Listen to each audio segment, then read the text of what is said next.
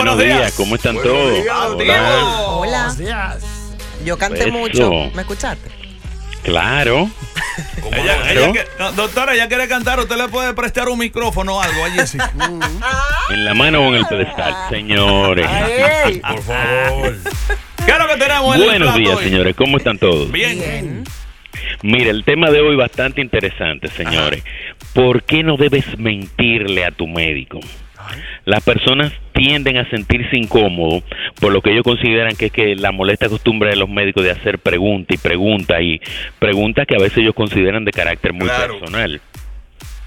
Pero si a su abogado usted no le dice toda la verdad, él no va a poder defenderlo. ¿Ustedes creen que O.J. Simpson hubiera salido libre si no le dice cómo lo hizo? Obviamente hay que cuidarse, ¿verdad? Claro. Entonces lo mismo pasa con el médico, señores. Usted va a ser responsable si usted no recibe la mejor atención médica por usted omitir información. Tú puedes al mecánico, al pintor, al jardinero, al contable. No es lo correcto, pero casi a todo tú le puedes mentir sin consecuencia. Bueno, casi a todo, porque el que le sale a Arturito un viernes a las 4 de la mañana dice que aló Arturo, estoy grave la garganta, no voy a poder ir, y atrás se oye en la sola. Ya eso no se puede.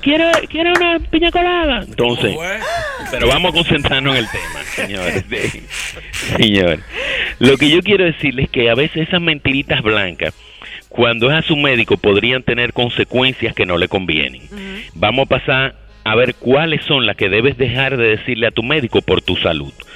Número 1, ¿verdad? ¿Te tomaste el medicamento como lo indiqué? Sí. Ay. Es incómodo a veces decirle la verdad al doctor. Se me olvidó, no tengo ni de dinero. Obviamente, o no estás acostumbrada a tomártelo siempre a la misma hora, se te olvidó uno, se te olvidó dos, a veces se meten 3 de golpe porque tenían 2 días que no se lo tomaban el antibiótico, lo cual no funciona. Entonces, por ahora no solo no te tomaste el medicamento, sino que la información que tú le des es errónea. ¿Qué va a pasar con el médico? Va a tener que cambiarlo o aumentar la dosis, porque la dosis actual, la cual tú no te tomaste, no está funcionando. Entonces, lo adecuado sería, entre comillas, ¿por qué no te le estás tomando? Decirle, porque yo creo que eso me va a hacer daño, que mi presión o mi diabetes es emocional y ya mi novio se va a portar bien, o la novia ya no me va a meter presión, o tal vez el clásico complot, que no, eso es para cobrarle al seguro, que yo me pongo a comer sano 3 días y ya yo me curo. Entonces, esa es una de las cosas. La otra sería, si está usted tomando algo sin prescripción, o sea, over the counter, tú te estás tomando alguna pastilla, alguna medicina que no sea prescrita, no, hombre, doctor, ¿qué va? Lo primero que arrancan con cualquier medicamento que le haya dado cualquier pana por ahí. Pero hay que decirlo, porque a veces hasta las pastillas chinas para rebajar, o el toro bravo, o el árabe, pueden tener sustancias peligrosas que ellos no están obligados a reportar que lo tienen, porque es un producto, entre comillas, natural. Y eso pudiera ser lo que le esté tumbando a su amigo o causándole estragos a usted de otra manera, como lo podría hacer con la presión arterial. Entonces, debe de contarle hasta la botella y los productos botánicos que usted se toma. Señor, en el 2007 se gastaron más de $3,000 millones nada más en remedios homeopáticos.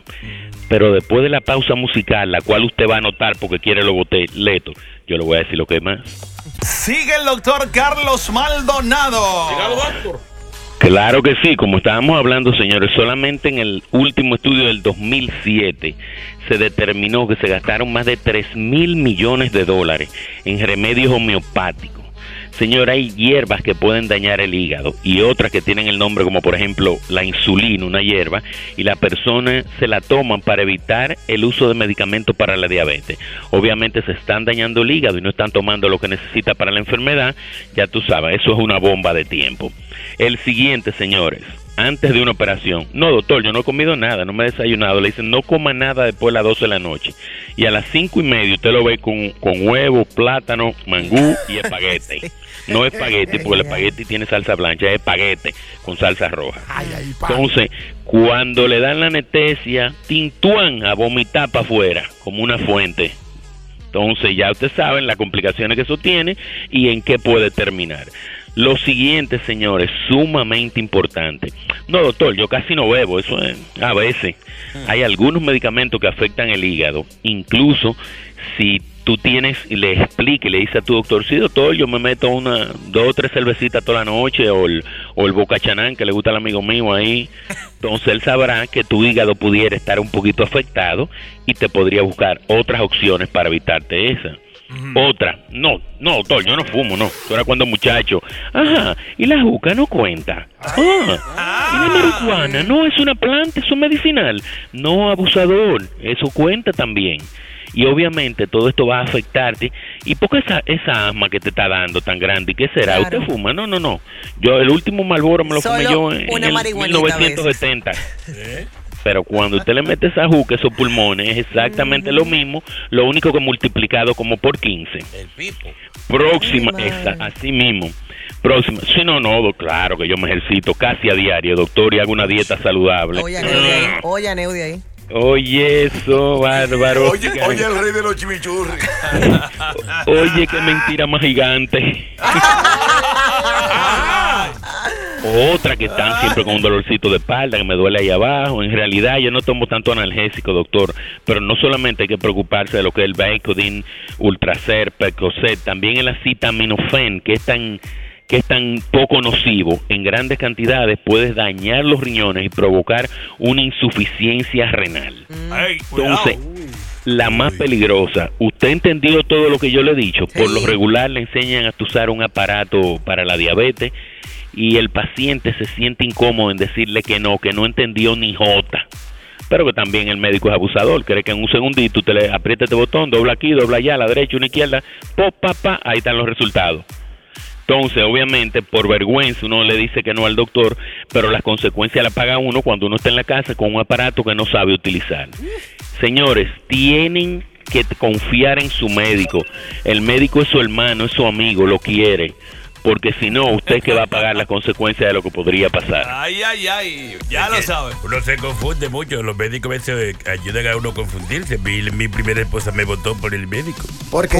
Porque yo tuve un problema en las caderas. Ajá. Y yo vi la receta y llegué a la casa con 2 morenas y la mujer me votó de la casa. ¿Pero por qué? El doctor se confundió y yo leí que buscara 2 mulatas. Y era 2 muletas. Y entonces la mujer... Bárbaro. Dios mío. No se puede con él. Es que los médicos escriben enredados. Sí, Oye, Franz. Doctora, para la gente que a usted no le tiene miedo y quiere comunicarse con usted, ¿cómo lo hace?